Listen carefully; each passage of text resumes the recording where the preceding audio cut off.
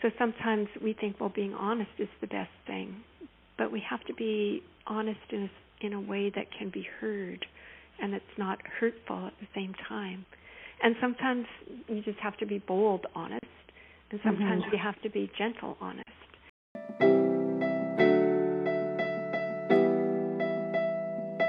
I'm Bryn Bamber, and this is the Courage Compass podcast, where you get to hear from those who show up in uncomfortable conversations, bring fierce love into their relationships, and who are not afraid to show where they have failed. They may not run into burning buildings for a living, but they are brave beyond words. And they show that there's no stopping courage when it comes from the heart. For more stories and articles, check out www.couragecompass.org. This episode, I'm chatting with the president of Yashodhara Ashram, Swami Lalitananda. I lived in this community from 2012 to 2014, so I'm excited to catch up. Swami Lalitananda is the president of Yashodhara Ashram, a yoga retreat and study center tucked in the Kootenay Mountains of British Columbia. She became a student of the ashram's founder in 1979 and served as her personal assistant and editor for 8 years. She has been a Swami since 1996 and in 2014 was appointed as president. She is committed to leading the ashram into a vibrant and evolving future. So welcome, Swami Lalitananda. Thank you for taking the time to talk with me. Oh, thank you. It's good to hear from you. So for the listeners who haven't heard of Yashodhara Ashram, can you start by telling us what is an ashram, what is a Swami, and can you tell us a little bit about this particular spiritual community? Sure.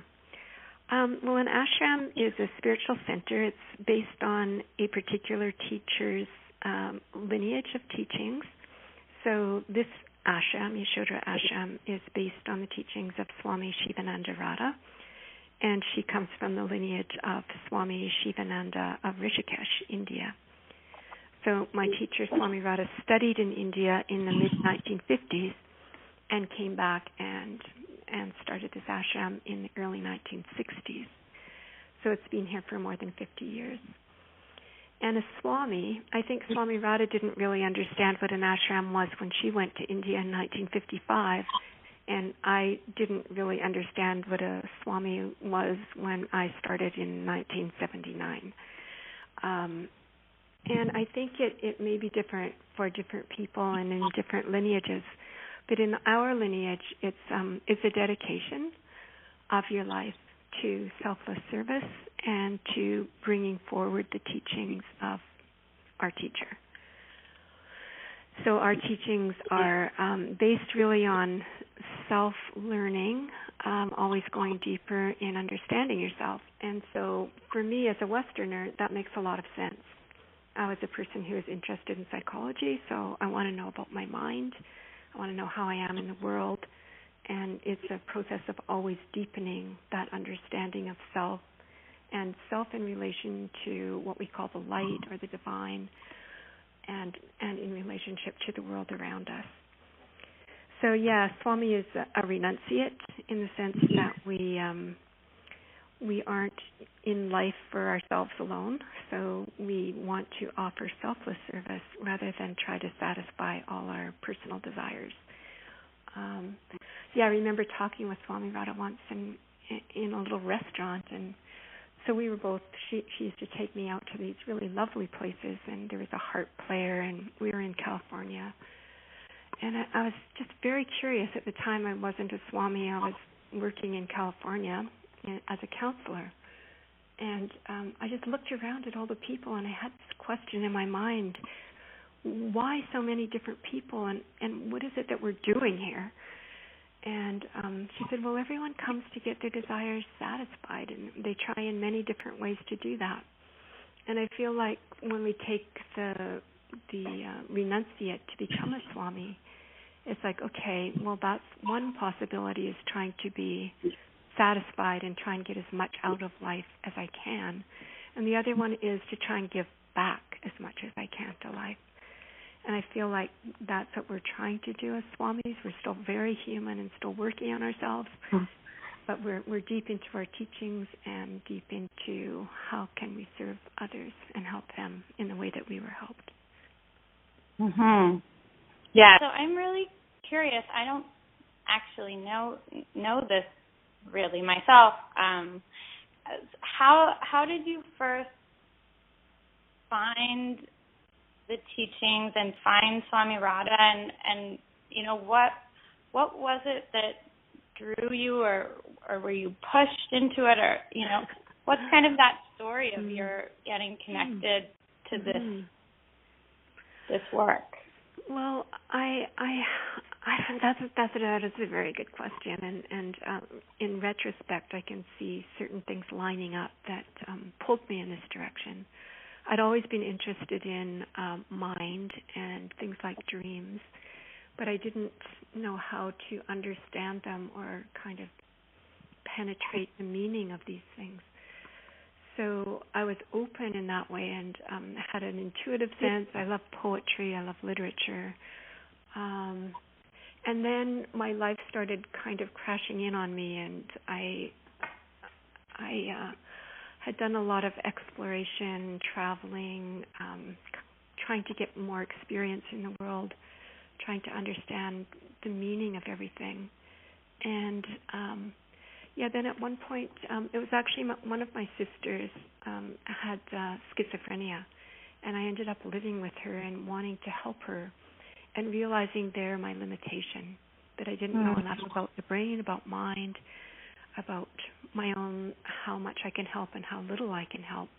So I came against this restriction in my ability to help, and it sort of drove me to find out more about mind. And I eventually ended up with another sister of mine who had actually been to the ashram, and I'd been doing my own yoga practice, but at the time I thought yoga was asana. I thought yoga was stretching.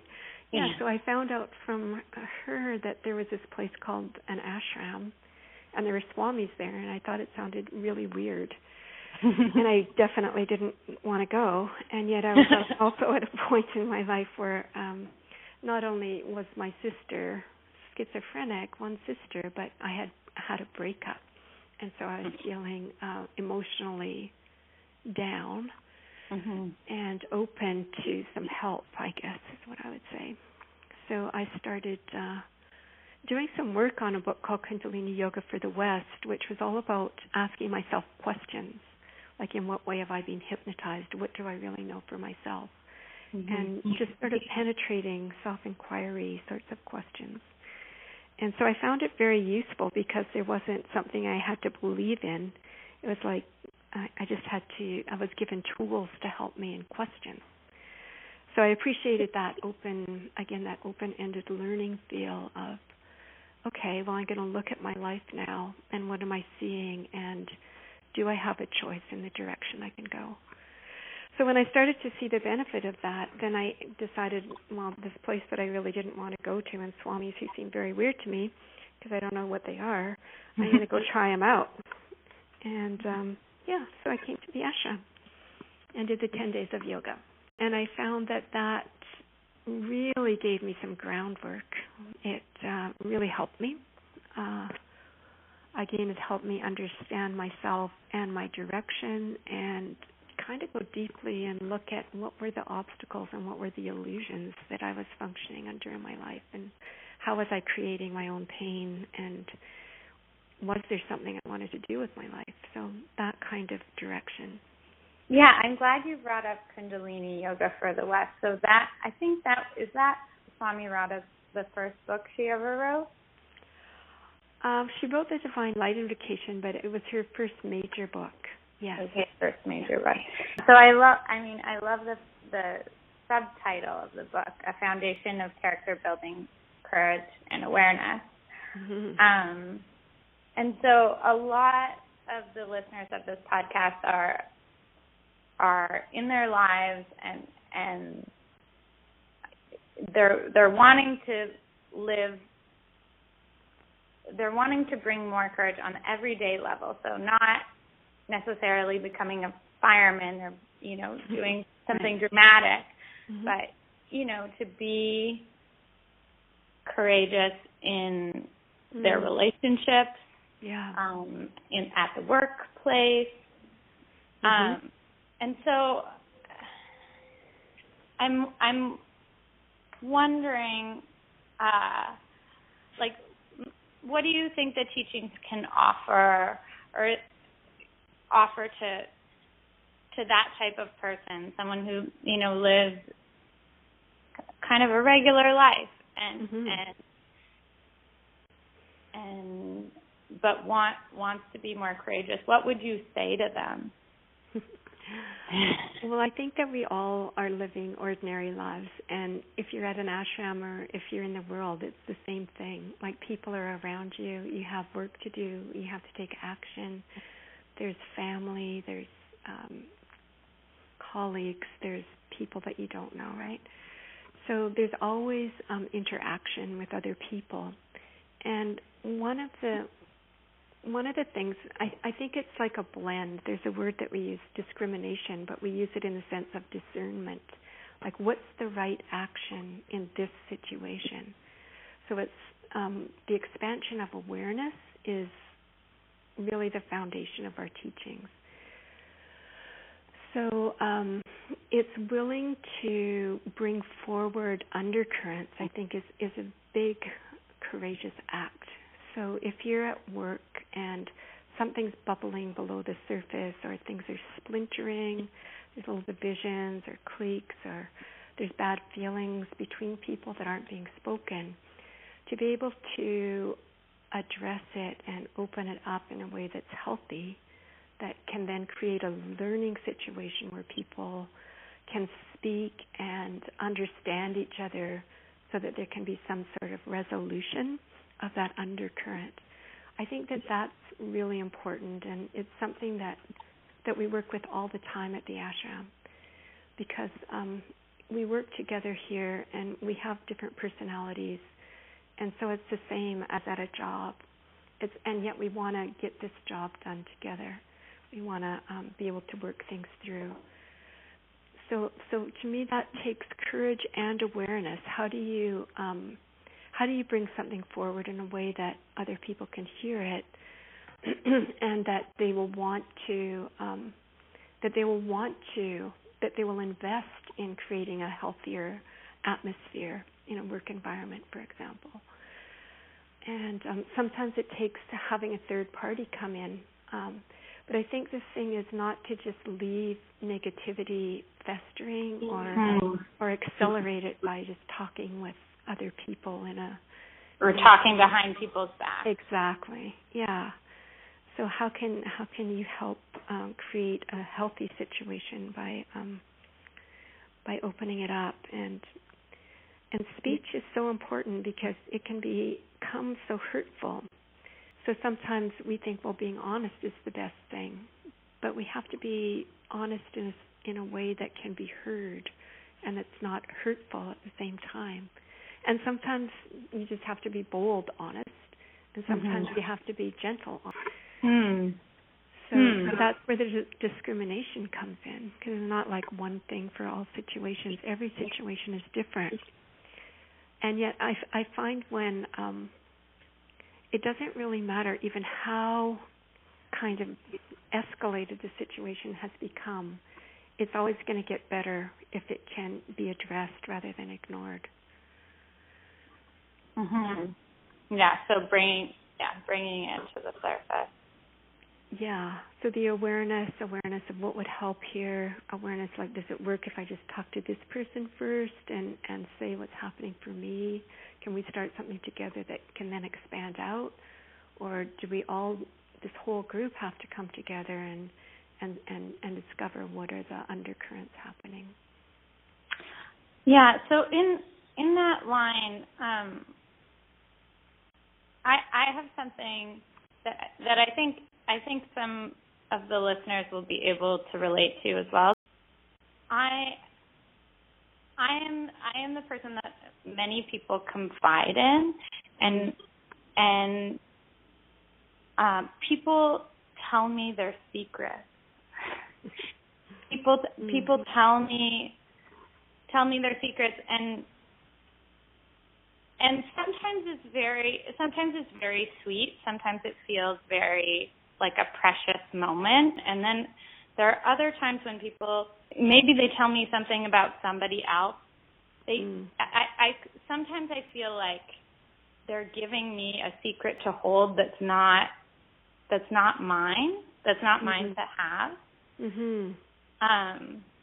And so I'm wondering if is there something from the teachings that could speak to that? I'm wondering what you have done. Have you had any resolution or success that feels healthy to you, or do you always end up just holding it? I mean, I had a situation today. It was with someone at school, and she had told me something yesterday. Mm-hmm. that was it was true. It was a true thing. But it was about someone that we both know, and it was something that had affected her. But it was also, telling me something about someone who I am friends with as well. Mm-hmm. And so she told me the thing, and we talked about it. And then today she said, I wasn't sure if I should have told you that. And I said, I kind of said, it's fine or whatever. and then I said, then I started to realize this is like a pattern, and this is not the first time. And so I shared that. That to me felt healthier. Right. So I think that what you've done is taken responsibility not for what she's told you, but for how it's affecting you. And that's always a good way, in a sense. Like if someone tells you something, and instead of saying it's fine, it's like, well, that actually makes me uncomfortable. I'm a friend of that person. Then you're being honest, and you're not saying like you're a bad person for telling me. It's just like saying, I don't feel comfortable with this. So could we do something different, or talk about something differently? Yeah, so being aware of how you actually feel and then being able to say it, that's courageous. Yeah. Thank you. So I wanna talk about the temple. So I think it was July 2014 that there was the fire. Do I have the date? June. Yep. June 2014. June 2014, the temple at the ashram, and for those people who haven't been to the ashram, it was a big white dome, and it was the temple. It was a very important building. It was a very special building to the community. Was destroyed in a fire. Yes. And since then, a lot has happened since June 2014. So I want to start with, Swami Lalitananda. You had become president, I believe, was it in May? A couple of months before. You were. Yeah. Actually, a few weeks. A few weeks. Okay. So you were stepping into a leadership role. Had just stepped into a bigger leadership role for the community. And then this very, it was an emergency. It was a fire. And then it was also, but it was more than that. It was this building that was very important to a lot of people in the community was destroyed. And so I'm wondering. I think it must have taken courage to lead the community through that part of the event. And I'm wondering, how did you navigate that as the leader of this community, or one of the main leaders? Well, Yeah, I think there's two things. One is leader and one is community. And because we're a community, we have many people who can be so helpful in many different ways. And I think the thing that we did was come together. So we came together. People took on different parts during the emergency itself. For example, right away, there was all kinds of different help available. And then afterwards, we came together as a whole group and were able to express our feelings and our sadness. And we also extended out to people who weren't directly at the ashram, but stayed in communication with them so that they knew what was happening and they could also express their feelings and their sadness. So that was the first thing, is just being in the emergency and being in the loss of the situation. And from that, coming together in a way and together feeling very strongly. So I was a leader in a sense, but there was such a consensus that we needed to have the temple again. So right away there was a decision that we would move forward, and once the damage was assessed, we would decide, can we rebuild the temple as it was? Will it change? What do we have to do to make it happen? How do we keep people informed as we go along? So there was a lot of activity and a lot of people helping with communication, with working with the building itself, and with planning. Yeah, so we came together and we decided that it would be carry forward some of the main ideas from the original temple, which is that it would be dome-like, have the 8 entries in, which symbolized that people can come in through their own path, whatever religion or whatever spiritual tradition, or whatever their commitment to the world at this point, whether it's the environment or women's leadership. You can enter through your own door. So we needed those doors. We needed the light to come in through the center. And yet it was a new time. So it felt like this temple needs to reach out. It needs to extend out in a way that the other one didn't. And it needs to be even more open to the world around us. So those were design elements that we asked for as we searched for architects. And that's kind of where we're continuing. We're seeing that the opportunity really is there. And so more than 2 years later now, we're right in the construction phase. So later this week, we're going to start to see the structure of the temple itself beginning to form. And that's pretty inspiring. And it's going to be beautiful. Mm-hmm. And I just wanted to say, I was there. I was living at the community during when the temple caught on fire. Yeah. And I think for me, one of the most helpful things was having the class where we interviewed each other, and everyone told their story about where they were. Yeah. And what their emotions were and what happened. And then we, in a big group, we kind of did a longer story with our partner, and then in the bigger group we told the story to the whole group. And for me, that was really helpful during a time of crisis, to hear everyone's responses. And some people had responses that were similar to mine, so that was helpful for me to know that, my response was okay. And some people had like a similar situation to mine and a completely different response. So it was, I think what I learned during that time is that,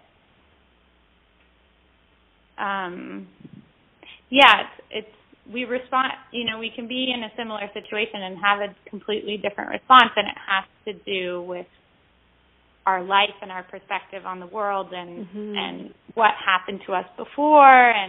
Right, for sure. And it for me, it felt like a clearing of the air. I had a lot of shame,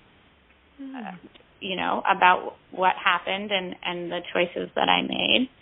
And for me to say it out loud and to not have the group say I was a bad person or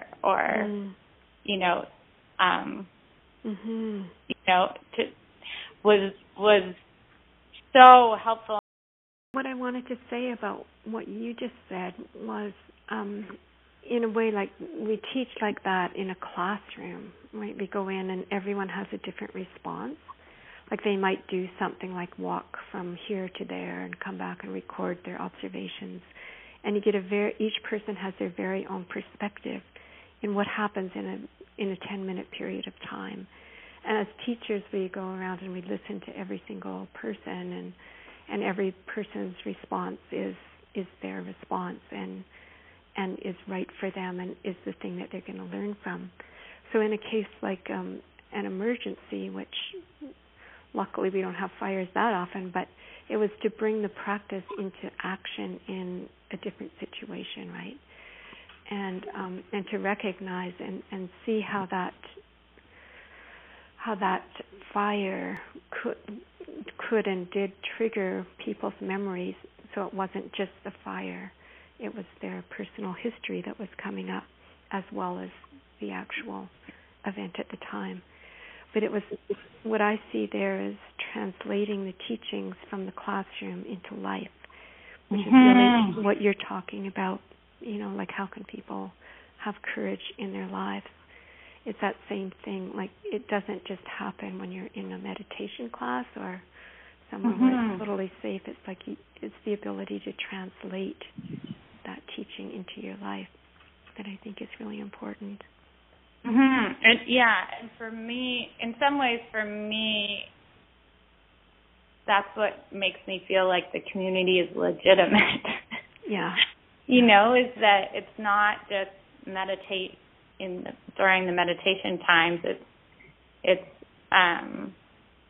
in the work of the ashram and the conflicts that arise between people in the community, that the teachings are able to be applied to these things that happen in any community. Yeah, it's almost like the practice. So the practice of practices is one thing, but the practice of interaction and dealing honestly with something is the other thing. So I always love that about Swami Radha. It's like, okay, yeah, work on this, work on that. Now how are you going to apply it in your life? So it doesn't just stay at the imaginary. It's like, how are you going to make it real? So now that the temple is at a very different phase, is there anything that you've learned through the whole? I mean, it's not complete, but I know it's been 2 years of working and designing and deciding what kind of wood and what kind of paint and there have been a lot of decisions to be made. What have you learned through the process, being involved in the process? Well, it's interesting what we're talking about. It's like bringing the imaginary into reality. It's the same thing with this process of the temple, because we start with our imaginary ideas, just vague. We don't know exactly how it'll go. We get the architects, they start drawing stuff up. Do you like this? Do you like this? So then we choose a direction, and then they draw it up, and we go into a lot of detail about planning. It has different stages, and then it starts to become a little more real as they kind of research, well, what kind of construction group could work with us to actually manifest this thing. And then they start talking about prefabrication, and we start looking for people for that. But as it goes along, it starts becoming more real, and then the budget starts feeling pressure. It's like, oh, at first it was this great idea for this tiny bit of money, and now it's like, well, if you want that, this is how much it's really going to cost. And then we have to make decisions about, well, how far can we take this? What are our limits? And I think architects like to have the most beautiful things, and we would like that too. And yet we have to be real. We're raising a lot of money, and but we have limits on what we can do. So there's always like big decisions about and sometimes we're just trying to collaborate and listen to each other, and sometimes it's like we feel like we're not heard, or they feel like they're not heard, or how do we find the balance, right? And so at this point, when we're just right on the edge of them kind of adding the prefabricated parts, which are going to create the shell of the temple, it feels so imminent. It feels like we're going to have a temple again, and we're really excited about that. And it's going to be the kind of Temple 2.0.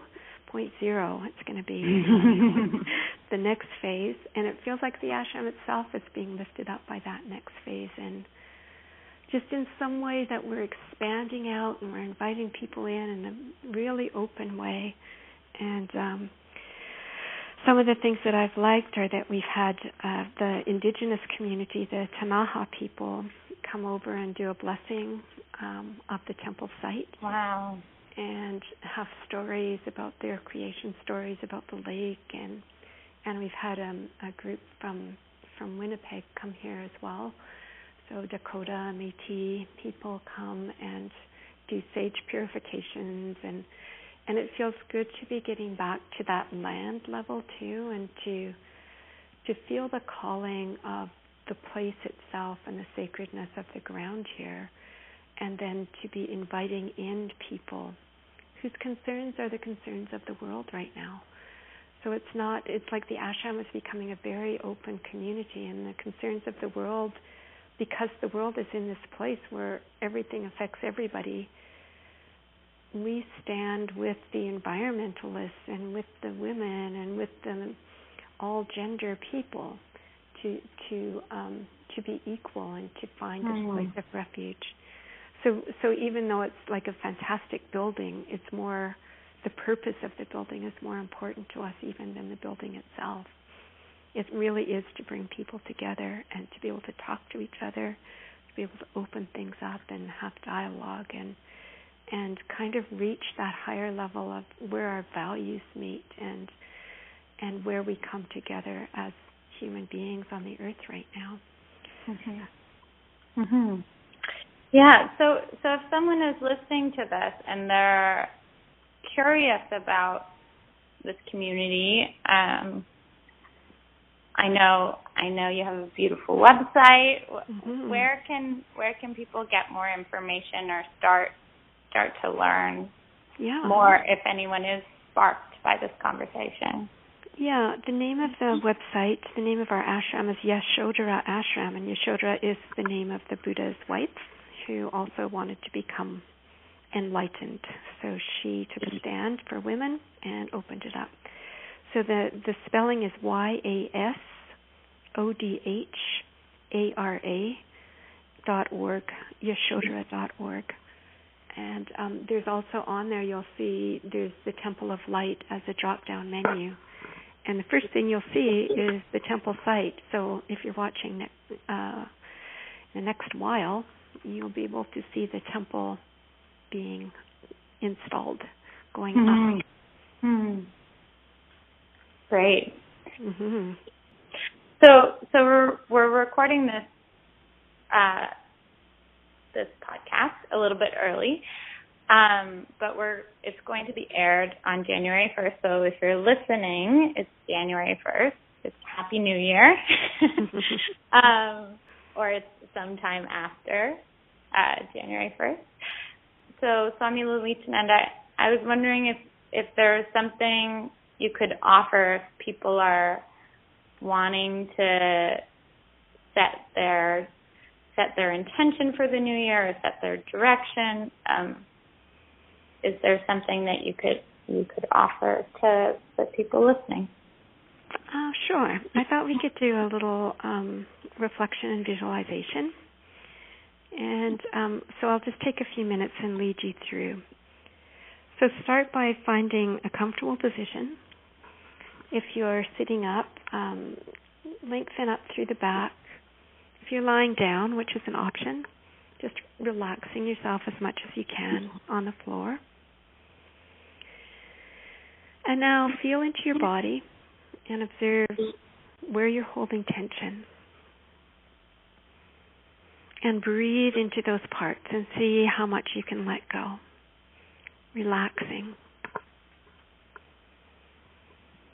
So you want to have a feeling of easy flow of breath. Relaxation in your body.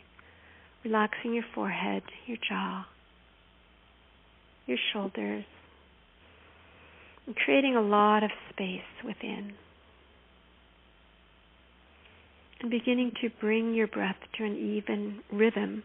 So inhaling to the count of 4 and exhaling to the count of 4. And now see yourself in a beautiful space, a place that you love, a place that feels sacred to you. Let yourself really be there, using all your senses to create this space around you.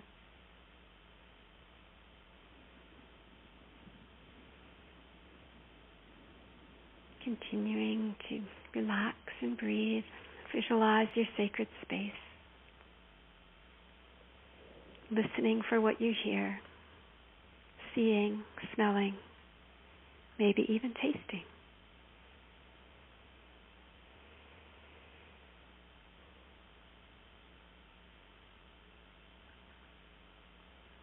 Feel yourself becoming one with this space. Feel yourself at a place of acceptance and love.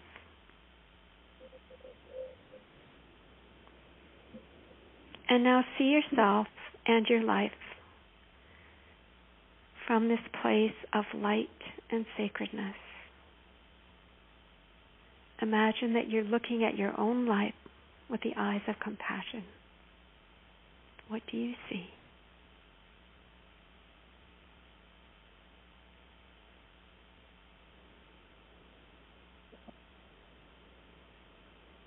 And know that you can come back to this place at any time. And gradually opening your eyes, being back in the present moment, but with the feeling of yourself, your self-acceptance, the strength of who you are that can adapt to change. Knowing that you can tap into this light of awareness and understanding whenever you need it. Namaste. Namaste.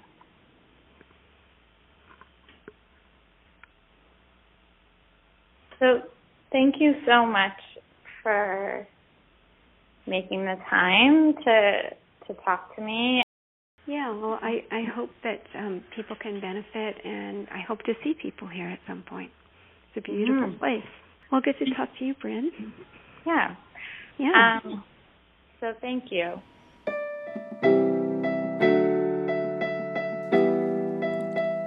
Thank you so much for tuning in to the Courage Compass podcast. To learn more about Yashodhara Ashram, visit www.yashodhara, that's YASODHARA.org. And I'm excited to announce that it's launch week for the Courage Compass. So January 2nd, we'll be having a free online event called Set Your Direction for 2017, and there'll be more fun throughout the week. To learn more, visit couragecompass.org. And remember, there's no stopping courage when it comes